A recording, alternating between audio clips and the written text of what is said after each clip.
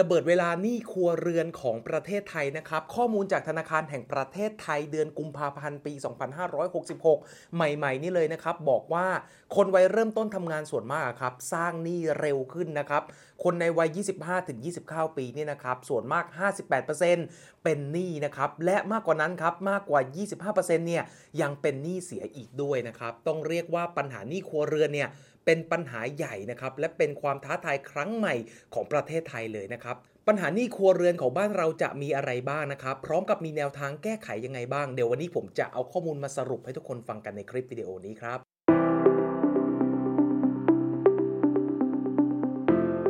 ก่อนจะเข้าไปฟังนะครับอย่าลืมกดไลค์กด Subscribe นะครับแล้วก็กดกระดิ่งแจ้งเตือนเพื่อไม่ให้พลาดคอนเทนต์ความรู้การเงินที่จะมีออกมาอีกเรื่อยๆนะครับสวัสดีครับผมวิน อิทธิศักดิ์นะครับวันนี้ครับจะชวนทุกคนมาคุยถึงเรื่องหนี้ครัวเรือนกันนะครับต้องบอกว่าปัญหาเรื่องหนี้ครับเป็นปัญหาเรื้อรังของประเทศไทยมาอย่างยาวนานมากๆนะครับซึ่งก็มีหลายหน่วยงานครับไม่ว่าจะเป็นทั้งองค์กรรัฐแล้วก็องค์กรเอกชนเนี่ยออกมาช่วยกันร่วมแก้ปัญหาแต่ก็เหมือนกับว่านะครับการแก้ปัญหาเรื่องหนี้เนี่ยมันค่อนข้างที่จะเป็นเรื่องยากมากๆนะครับที่ต้องอาศัยปัจจัยหลายอย่างประกอบกันนะครับซึ่งล่าสุดนี้นะครับมีรายงานจากธนาคารแห่งประเทศไทยนะครับในช่วงเดือนกุมภาพันธ์ปี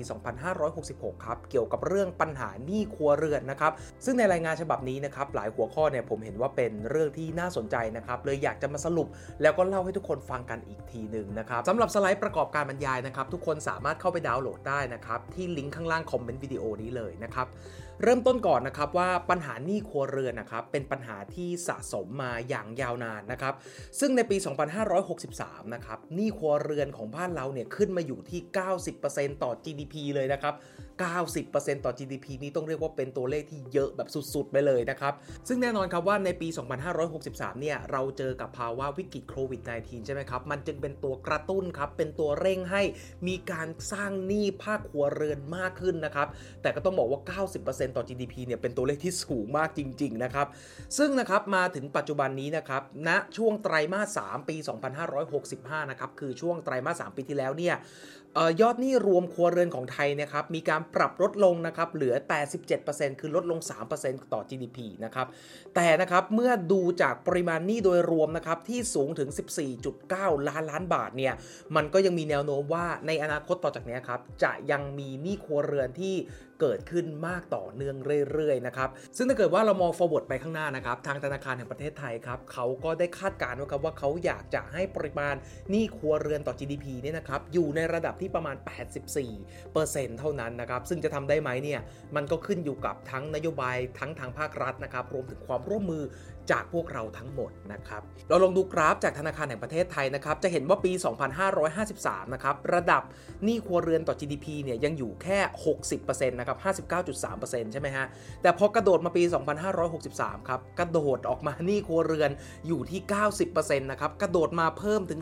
30% ในช่วงเวลาแค่ 10 ปีเท่านั้นนะครับดังนั้นนะฮะทุกคนเห็นภาพตรงกันครับว่าปัญหาหนี้ครัวเรือนเนี่ยเป็นปัญหาใหญ่มากๆของสังคมไทยนะครับหนี้ครัวเรือนในที่นี้ครับหมายถึงหนี้ที่พวกเราใช้ในการอุปโภคบริโภคกันครับไม่ว่าจะเป็นหนี้บ้านหนี้รถหนี้บัตรเครดิตหนี้บัตรกดเงินสดนะครับหนี้สินเชื่อส่วนบุคคลเหล่านี้เนี่ยครับเรียกว่าหนี้ครัวเรือนหมดเลยครับถ้าเราดูจากข้อมูลนะครับต้องบอกว่าเรื่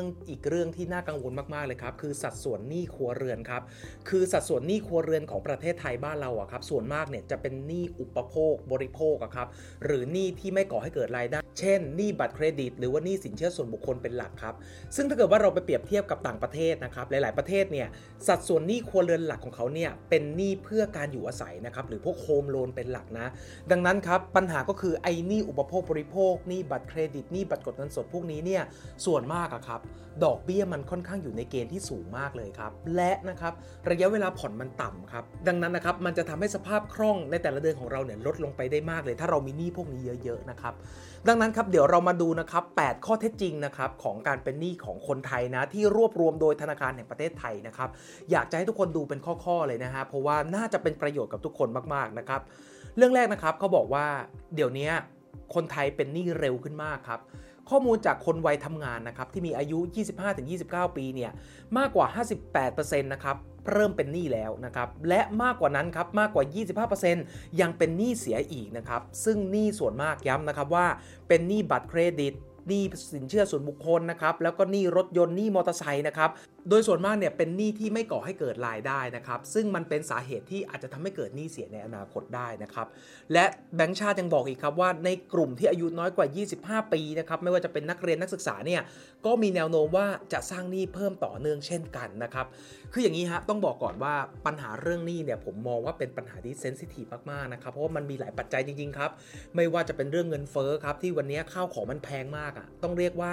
ค่าครองชีพในปัจจุบันนี้เนี่ยรายได้หรือค่าแรงขั้นต่ำเนี่ยมันไม่สามารถจัดการได้แล้วยิ่งวันนี้คุณอยู่ในกรุงเทพใช่ไหมครับโอ้โหค่าครองชีพแพงมากเดี๋ยวนี้จะหาข้าวทานจานละ50 บาทยังหาไม่ค่อยได้เลยนะครับเพราะราคาทุกอย่างมันปรับตัวเพิ่มหมดเลยนะครับและยังมีเรื่องเกี่ยวกับฐานะการเงินของทางบ้านของแต่ละบุคคลที่มันไม่เหมือนกันอีกครับบางคนต้องช่วยแบ่งเบาภาระค่าใช้จ่ายของที่บ้านนะครับมันจึงทำให้มีภาระหนี้สินที่ตัวเองไม่ได้ก่อเพิ่มมาอีกครับซึ่งตรงนี้ผมต้องบอกว่าผมเข้าใจมากๆนะครับแล้วก็เป็นกำลังใจให้สำหรับคนที่กำลังเจอปัญหาอะไรพวกนี้อยู่แต่ก็จะมีอีกกลุ่มนึงเหมือนกันครับเป็นกลุ่มที่กู้ยืมสินเชื่อเพื่อเอามาใช้อุปโภคบริโภคนะครับซึ่งต้องบอกก่อนนะผมไม่ได้มองว่าการทำเหล่านี้ผิดนะครับมันเป็น choice มันเป็นตัวเลือกในการใช้ชีวิตละกันนะครับต้องบอกว่าปัจจุบันนะครับมันหมดยุคแล้วที่จะมาชี้นิ้วว่าอันนั้นถูกอันนั้นผิดต้องทำอย่างนั้นอย่างนี้ผมมองว่ามันเป็นสิทธิ์ในการเลือกละกันนะครับเพียงแต่ว่านะฮะถ้าเกิดว่าเรานะครับรีบสร้างหนี้อุปโภคบริโภคตั้งแต่ช่วงแรกๆที่เราเริ่มต้นชีวิตวัยทำงานนะครับหรือที่เขามีคำทับศัพท์เท่ๆว่า lifestyle inflation นะครับหรือมีการซื้อของเพื่อจะตอบสนองนิดเอามาอวดกันในโซเชียลเนี่ยโอเคแหละถ้ามันเป็นความสุขเราเลือกแล้วไม่เป็นไรครับแต่ถ้าเกิดว่าเราอยากจะจัดการชีวิตการเงินเราให้ดีไม่อยากไปเผชิญกับปัญหาหนี้ลุงลังวุ่นวายไปหมดเนี่ยผมว่าการที่หลีกเลี่ยงหนี้อุปโภคบริโภคโดยเฉพาะอย่างยิ่งครับหนี้ที่มันแบบดอกเบี้ยแพงๆในช่วงแรกๆของชีวิตวัยทำงานเนี่ยมันเป็นเรื่องที่สำคัญมากๆเลยนะครับดังนั้นเรื่องแรกนะครับที่แบงก์ชาติเขาออกมาบอกครับคือตอนนี้เนี่ยคนไทยสร้างหนี้เร็วขึ้นมากนะครับบางคนก่อน25ก็สร้างหนี้แล้วหรือช่วงแรกๆของวัยเริ่มต้นทำงานครับบางคนสร้างหนี้บริโภคมากจนเกินไปครับซึ่งนี่แหละครับมันเป็นจุดเริ่มต้นของปัญหาหนี้สินระยะยาวเลยนะครับเรื่องที่2ครับคือคนส่วนมากเนี่ยสร้างหนี้เกินตัวนะครับข้อมูลนะครับบอกว่าเกือบ 30% ของลูกหนี้บัตรเครดิตนะครับและหนี้ส่วนบุคคลเนี่ยมีหนี้เกิน4บัญชีต่อคนนะครับซึ่งวงเงินรวมนะครับสูงถึง 10-25 เท่าของรายได้ในแต่ละเดือนนะครับพูดง่ายๆว่าหลายๆคนนะครับสร้างหนี้เกินกำลังที่จะผ่อนชำระครับต้องบอกว่ามันเป็นช่องว่างของการขอสินเชื่อเลยนะครับเอาโดยเฉพาะอย่างยิ่งเอาสินเชื่อแรกๆครับที่เราส่วนมากจะมีกันพอเริ่มต้นชีวิตวัยทำงานครับนั่นก็คือพวกบัตรเครดิตบัตรกดเงินสดสินเชื่อส่วนบุคคลใช่ไหมครับมันมีช่องว่างอยู่นิดนึงครับก็คือในช่วงที่คุณสมัครตอนแรกถ้าคุณเลือกสมัครพร้อมกันไปเลยครับเช่นตอนสมัครใช่ไหมครับสมัคร5บัตรพร้อมกันไปเลยเนี่ยมันจะมีช่องโหว่ว่าเฮ้ยเขาจะอนุมัติให้เราพร้อมกัน5อันไปเลยครับดังนั้นตรงนี้ครับผมว่ามันเป็นช่องโหว่ที่อาจจะทำให้เราสร้างหนี้เกินไปนะครับแต่ผมก็อยากบอกทุกคนนะครับว่าตรงนี้เนี่ยบัตรเครดิตหรือว่าสินเชื่อมันไม่ได้ผิดอะไรนะครับมันผิดอยู่กับว่าวิธีใช้งานของเราเท่านั้นเองคิดภาพง่ายๆครับสมมุติวันนี้ผมรายได้ 20,000 ใช่ไหมครับผมไปขอบัตรเครดิตนะครับผมได้วงเงินประมาณ5เท่าแสดงว่าบัตร1ใบผมได้วงเงิน100,000ใช่ไหมครับและคิดภาพว่าถ้าผมสมัครพร้อมกัน5ใบใบหนึ่งแสนหมายความว่าในเงินเดือนแค่ 20,000 อย่างเงี้ยแต่ผมมีความสามารถในการสร้างหนี้ถึง 500,000 เลยถูกไหมเพราะบัตรใบละ150,000ใบก็ 500,000 ใช่ไหมครับเนี่ยถ้าเกิดว่าเราใช้โดยปราศจากการยั้งคิดแบบรูดใช้ไปเรื่อยๆแบบนี้แน่นอนครับว่ามันจะเกิดปัญหาในการสร้างหนี้เกินตัวและสุดท้ายผ่อนชำระไม่ไหวเราก็ต้องไปเจอปัญหาหนี้สินอยู่ดีดังนั้นข้อมูลจากธนาคารแห่งประเทศไทยบอกไว้เลยครับว่า 30% ของลูกหนี้ที่เป็นบัตรเครดิตแล้วก็สินเชื่อส่วนบุคคลเนี่ยนะครับเป็นหนี้เกินตัวนะครับดังนั้นต้องระวังนะครับเป็นหนี้เป็นได้แต่เป็นให้พอดีกับกำลังการผ่อนจ่ายของเรานะครับแล้วข้อเท็จจริงที่3นะครับเขาบอกว่าคนส่วนมากเนี่ยเป็นหนี้โดยที่ได้ข้อมูลไม่ครบถ้วนหรือถูกต้องนะครับคือจริงๆครับสินเชื่อต่างๆนะฮะหลายๆตัวเนี่ยเขาจะมีโปรโมชั่นครับเช่นนะครับผ่อนถูกในช่วง 2-3 เดือนแรกหรือปีแรกประมาณอย่างเงี้ยครับซึ่งถ้าเกิดว่าเราได้ข้อมูลไม่ครบแล้วเราก็เข้าใจว่ามันผ่อนแค่ประมาณ 2,000 แต่จริงๆแล้วหลังจากปีที่1มันกระโดดเป็น 6,000 7,000 แบบเนี้ยแล้วเราเอาแค่ตัวเลข 1,000 2,000 ไปคิดในการคำนวณค่าใช้จ่ายแบบเนี้ยแน่นอนครับมันจะทำให้การวางแผนการเงินของเราผิดพลาดแล้วก็อาจจะมีปัญหาได้นะครับดังนั้นผมย้ำทุกคนเสมอนะครับเวลาคำนวณเงินผ่อนธนาคารนะครับเราแนะนำว่าให้ใช้ตัวเลขที่มากที่สุดในการคำนวณนะครับไอตัวเลขที่มันเป็นช่วงโปรปีแรกๆ ส่วนตัวผมให้มองว่าตัดทิ้งไปเลยนะครับให้เราใช้ตัวเลขจริงๆหลังจากที่มันลอยตัวแล้วในการคำนวณเท่านั้นหนี้บ้านส่วนมากเป็นแบบนี้นะครับดอกเบี้ยถูกในช่วง3 ปีหนี้บัตรเครดิตหรือสินเชื่อบางตัวก็มีโปรแบบนี้เหมือนกันดังนั้นก่อนที่จะขอกู้ยืมเงินสินเชื่อใดๆนะครับเราต้องเช็คเงื่อนไขและข้อมูลให้ดีก่อนนะครับและข้อ4นะครับบอกว่าคนส่วนมากเนี่ยเป็นหนี้เพราะมีเหตุจำเป็นนะครับกว่า 62% ของครัวเรือนไทยนะครับมีเงินออมเผื่อฉุกเฉินไม่เพียงพอนะครับและถ้าหากเกิดเหตุที่ทำให้รายได้ลดลง 20% นะครับก็จะมีครัวเรือนเกินกว่าครึ่งนะครับที่มีเงินไม่พอจ่ายหนี้นะครับดังนั้นผมขอย้ำนิดนึงก่อนนะครับที่เราคุยกันมาตั้งแต่ปลายปีที่แล้วจนถึงต้นปีนี้ครับที่ผมย้ำเสมอนะว่าเฮ้ยนับตั้งแต่นี้ไปครับเงินสำรองฉุกเฉินเนี่ยมันเป็นเรื่องแบบ must need นะครับมันเป็นเรื่องจำเป็นและมันไม่ใช่ทางเลือกและมันเป็นทางรอดแล้วครับผมอยากให้ทุกคนกลับมาสะสมเงินก้อนนี้กันก่อนนะครับเพราะอย่างที่ข้อมูลบอกครับว่าถ้ามันเกิดอุบัติเหตุกับรายได้เราเช่นเราโดนลดเงินเดือนโดนลด OT นะครับหรือแม้กระทั่งเราโดนเลย์ออฟออกมาเนี่ยไอ้เงินฉุกเฉินก้อนนี้แหละมันจะเป็นเงินที่เป็นฟูกกันล้มให้เราครับทำให้เราสามารถประคับประคองชีวิตไปได้ต่อสัก3 เดือน 6 เดือนนะครับดังนั้นสำคัญมากๆซึ่งปัญหาหนี้สินส่วนมากเนี่ยเกิดจากคนที่ไม่ได้เตรียมเงินสำรองก้อนนี้ไว้นะครับแล้วก็เกิดอุบัติเหตุทางการเงิน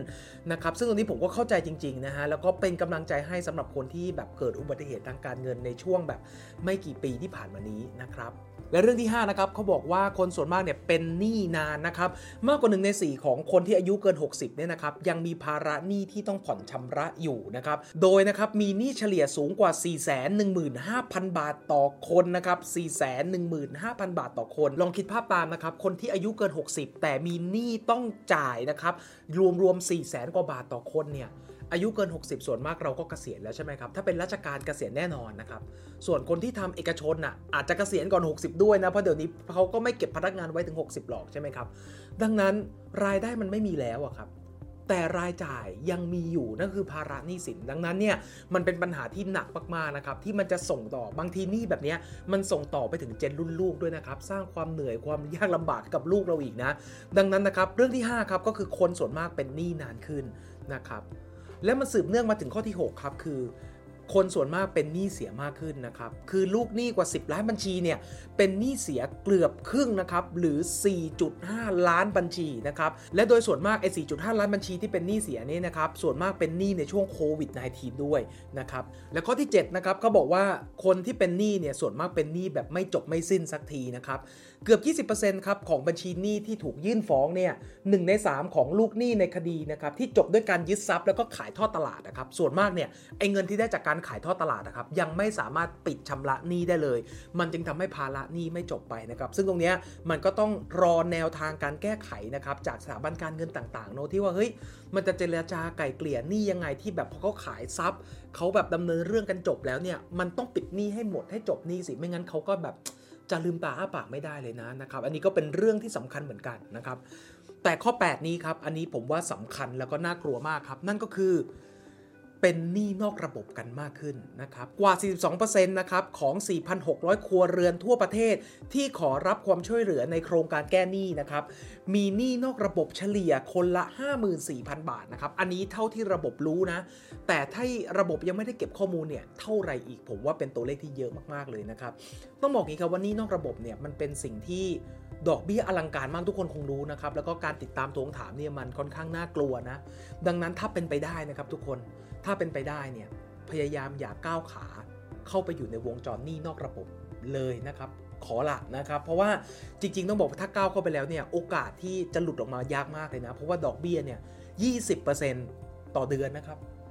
240% ต่อปีจ่ายหนี้กันจนขอร้องชีวิตกันเลยนะครับดังนั้นถ้าเป็นไปได้อย่าเข้าไปนะครับเนาะพยายามใช้สินเชื่อในระบบที่ตัวเองมีอยู่ครับคืออย่างนี้สินเชื่อในระบบนะครับไม่ว่าจะเป็นบัตรกดเงินสดนะครับสินเชื่อส่วนบุคคลหรือแม้กระทั่งว่าบัตรเครดิตนะครับผมไม่ได้บอกว่าห้ามกู้ห้ามใช้นะครับไอ้สิ่งเหล่านี้มันไม่ใช่ของไม่ดีด้วยนะมันเป็นออปชันทางการเงินนะครับแน่นอนว่าวันหนึ่งครับเราอาจจะมีความจำเป็นต้องใช้เงินด่วนเงินก้อนซึ่งไอ้พวกนี้แหละบัตรกดเงินสดสินเชื่อส่วนบุคคลที่ดอกเบี้ยมัน20%กว่าอย่างเงี้ยยังไงก็ตามมันก็ดีกว่าแน่นอนนะครับดีกว่าการที่เราไปกู้หนี้นอกระบบแน่นอนนะ อันนี้อยากจะฝากทุกคนไว้นะครับหนี้สินเชื่อส่วนบุคคลนะครับบัตรกดเงินสดเนี่ยผมอยากให้เราเอาไว้ใช้เป็นวงเงินฉุกเฉินของเราครับอย่าเอาไปใช้บริโภคนะอย่าเอาไปซื้อของที่เป็นลักชัวรี่ติงนะครับอย่าเอาไปแบบไปรูดจ่ายทริปท่องเที่ยวอะไรพวกนี้ผมว่ามันไม่เหมาะเลยเพราะดอกเบี้ยมันสูงมากๆนะครับถ้าอยากจะใช้จ่ายหรือว่าอยากจะซื้อของฟุ่มเฟือยอะไรต่างๆเนี่ยผมแนะนำว่าให้ไปรูดโปรผ่อน 0% 10 เดือนจะดีกว่ามากนะครับแต่อย่างไรก็ตามต้องคิดดีๆด้วยนะไอ้โปร 0% 10 เดือนก็ไม่ใช่รูดกันสนุกเลยนะฮะสุดท้ายถ้าวางแผนไม่ดีมันก็เป็นต้นเหตุของปัญหาหนี้ได้อีกเหมือนกันนะครับซึ่งทั้ง8ข้อนี้นะครับก็เป็นข้อมูลนะครับจากธนาคารแห่งประเทศไทยนะครับในเดือนกุมภาพันธ์ปี 2566 ที่เขารวบรวมมานะครับเกี่ยวกับปัญหาหนี้ครัวเรือนนะครับเดี๋ยวสไลด์ทั้งหมดนะครับเดี๋ยวผมจะทิ้งลิงก์ไว้ข้างล่างคอมเมนต์วิดีโอนี้ให้นะครับก็ต้องบอกว่า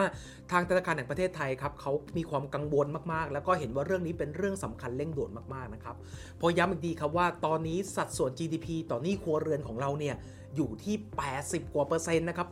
87%นะเป็นตัวเลขที่สูงมากนะครับดังนั้นผมว่านับจากนี้ไปครับน่าจะมีนโยบายจากทางแบงก์ชาติรวมถึงธนาคารรัฐและธนาคารพาณิชย์ต่างๆออกมาช่วยกันนะครับที่จะพยายามลดสัดส่วนหนี้ครัวเรือนของบ้านเราให้ลดลงต่อเนื่องนะครับ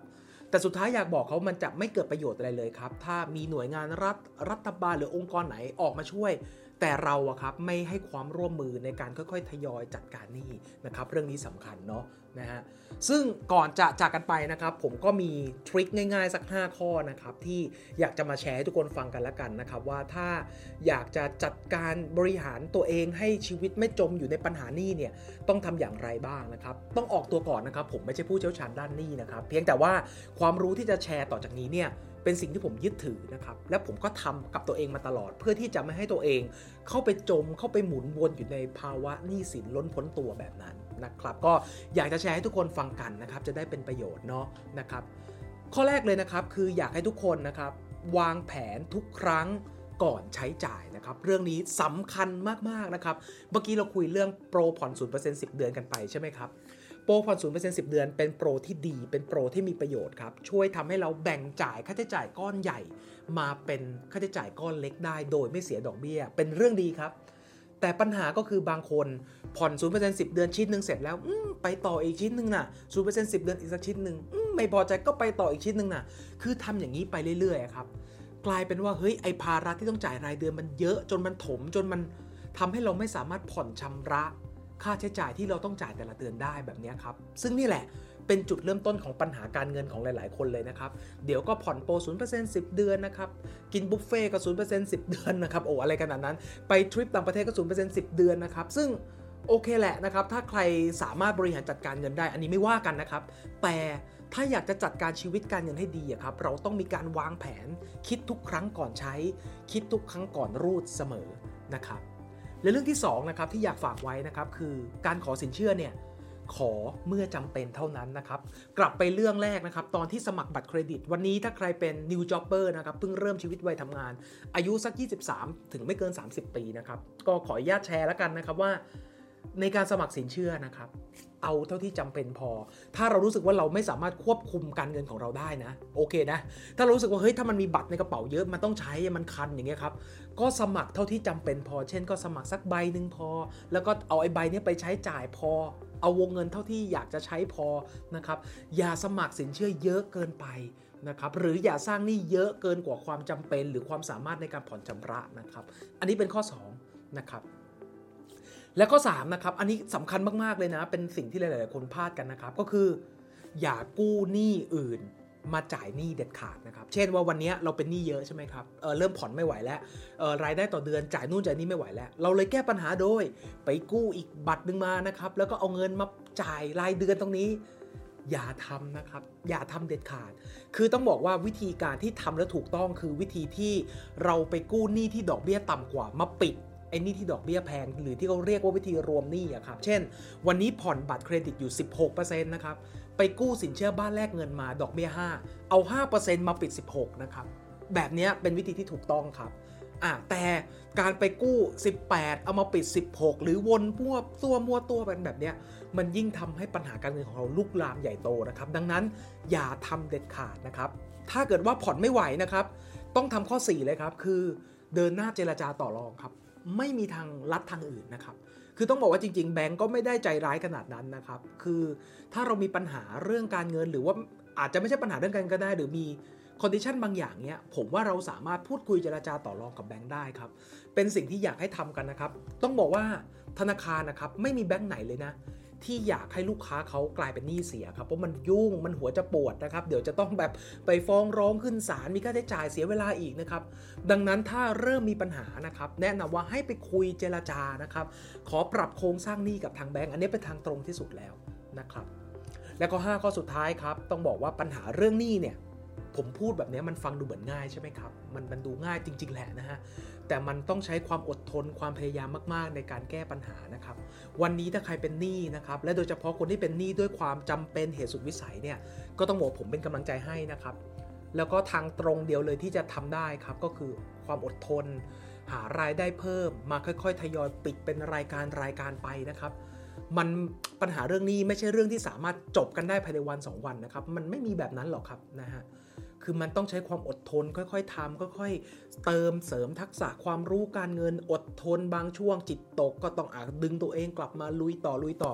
คือความรู้พวกนี้ครับมันใช้เวลาเพียง5นาทีในการเข้าใจนะครับแต่มันใช้เวลานานมากที่จะฝึกให้มันเชี่ยวชาญแล้วก็ทำได้จริงๆนะครับดังนั้นแล้วก็เอาเป็นว่าผมเป็นกำลังใจให้ทุกคนแล้วกันนะครับที่ไม่ว่าวันนี้จะเป็นหนี้อยู่หรือว่ากำลังเริ่มมีปัญหานะครับหรือถ้ายังไม่เป็นหนี้นะผมหวังเป็นอย่างยิ่งว่าคอนเทนต์ที่เราได้ดูกันไปตั้งแต่ต้นตรงนี้นะครับจะเป็นประโยชน์นะครับที่ช่วยเตือนพวกเราว่าเฮ้ยโอเคแหละอนาคตข้างหน้านะครับมันมีแนวโน้มมากว่าอาจจะเกิดวิกฤตเศรษฐกิจข้างหน้าจะมีความผันผวนหรือมันอาจจะเกิดโรคระบาดอะไรไม่รู้แปลกๆทำให้เศรษฐกิจมันคอลแลปอีกทีเราไม่รู้เลยนะครับมัน unpredictable มากๆแต่สิ่งที่มันพอจะสามารถควบคุมจัดการได้ครับก็คือการมาจัดการภาระหนี้สินของเราเนี่ยแหละครับพยายามทำตัวให้แบบเขาเรียกว่าเป็นวิชาตัวเบาอ่ะพยายามอย่าสร้างหนี้เกินตัวมีเสบียงสำรองมีการเก็บเงินสำรองอยู่เสมอนะครับพยายามอย่าไปเป็นหนี้ที่ดอกเบี้ยแพงๆหรือถ้าเป็นแล้วก็เคลียร์มันให้หมดซะนะครับแน่นอนครับหนี้ไม่ใช่ว่าห้ามมีแต่มีแล้วต้องวางแผนในการจัดการด้วยทุกครั้งนะครับก็หวังว่าคลิปนี้นะครับจะเป็นประโยชน์สำหรับทุกคนนะครับเนาะแล้วก็เป็นกำลังใจให้ทุกคนด้วยนะครับถ้าใครชอบคอนเทนต์ความรู้ดีๆแบบนี้นะครับผมฝากพิมพ์คำว่าชอบหรือกดไลค์กดแชร์นะครับเพื่อเป็นกำลังใจให้ผมด้วยนะครับและเดี๋ยวเจอกันใหม่คลิปหน้านะครับสวัสดีครับ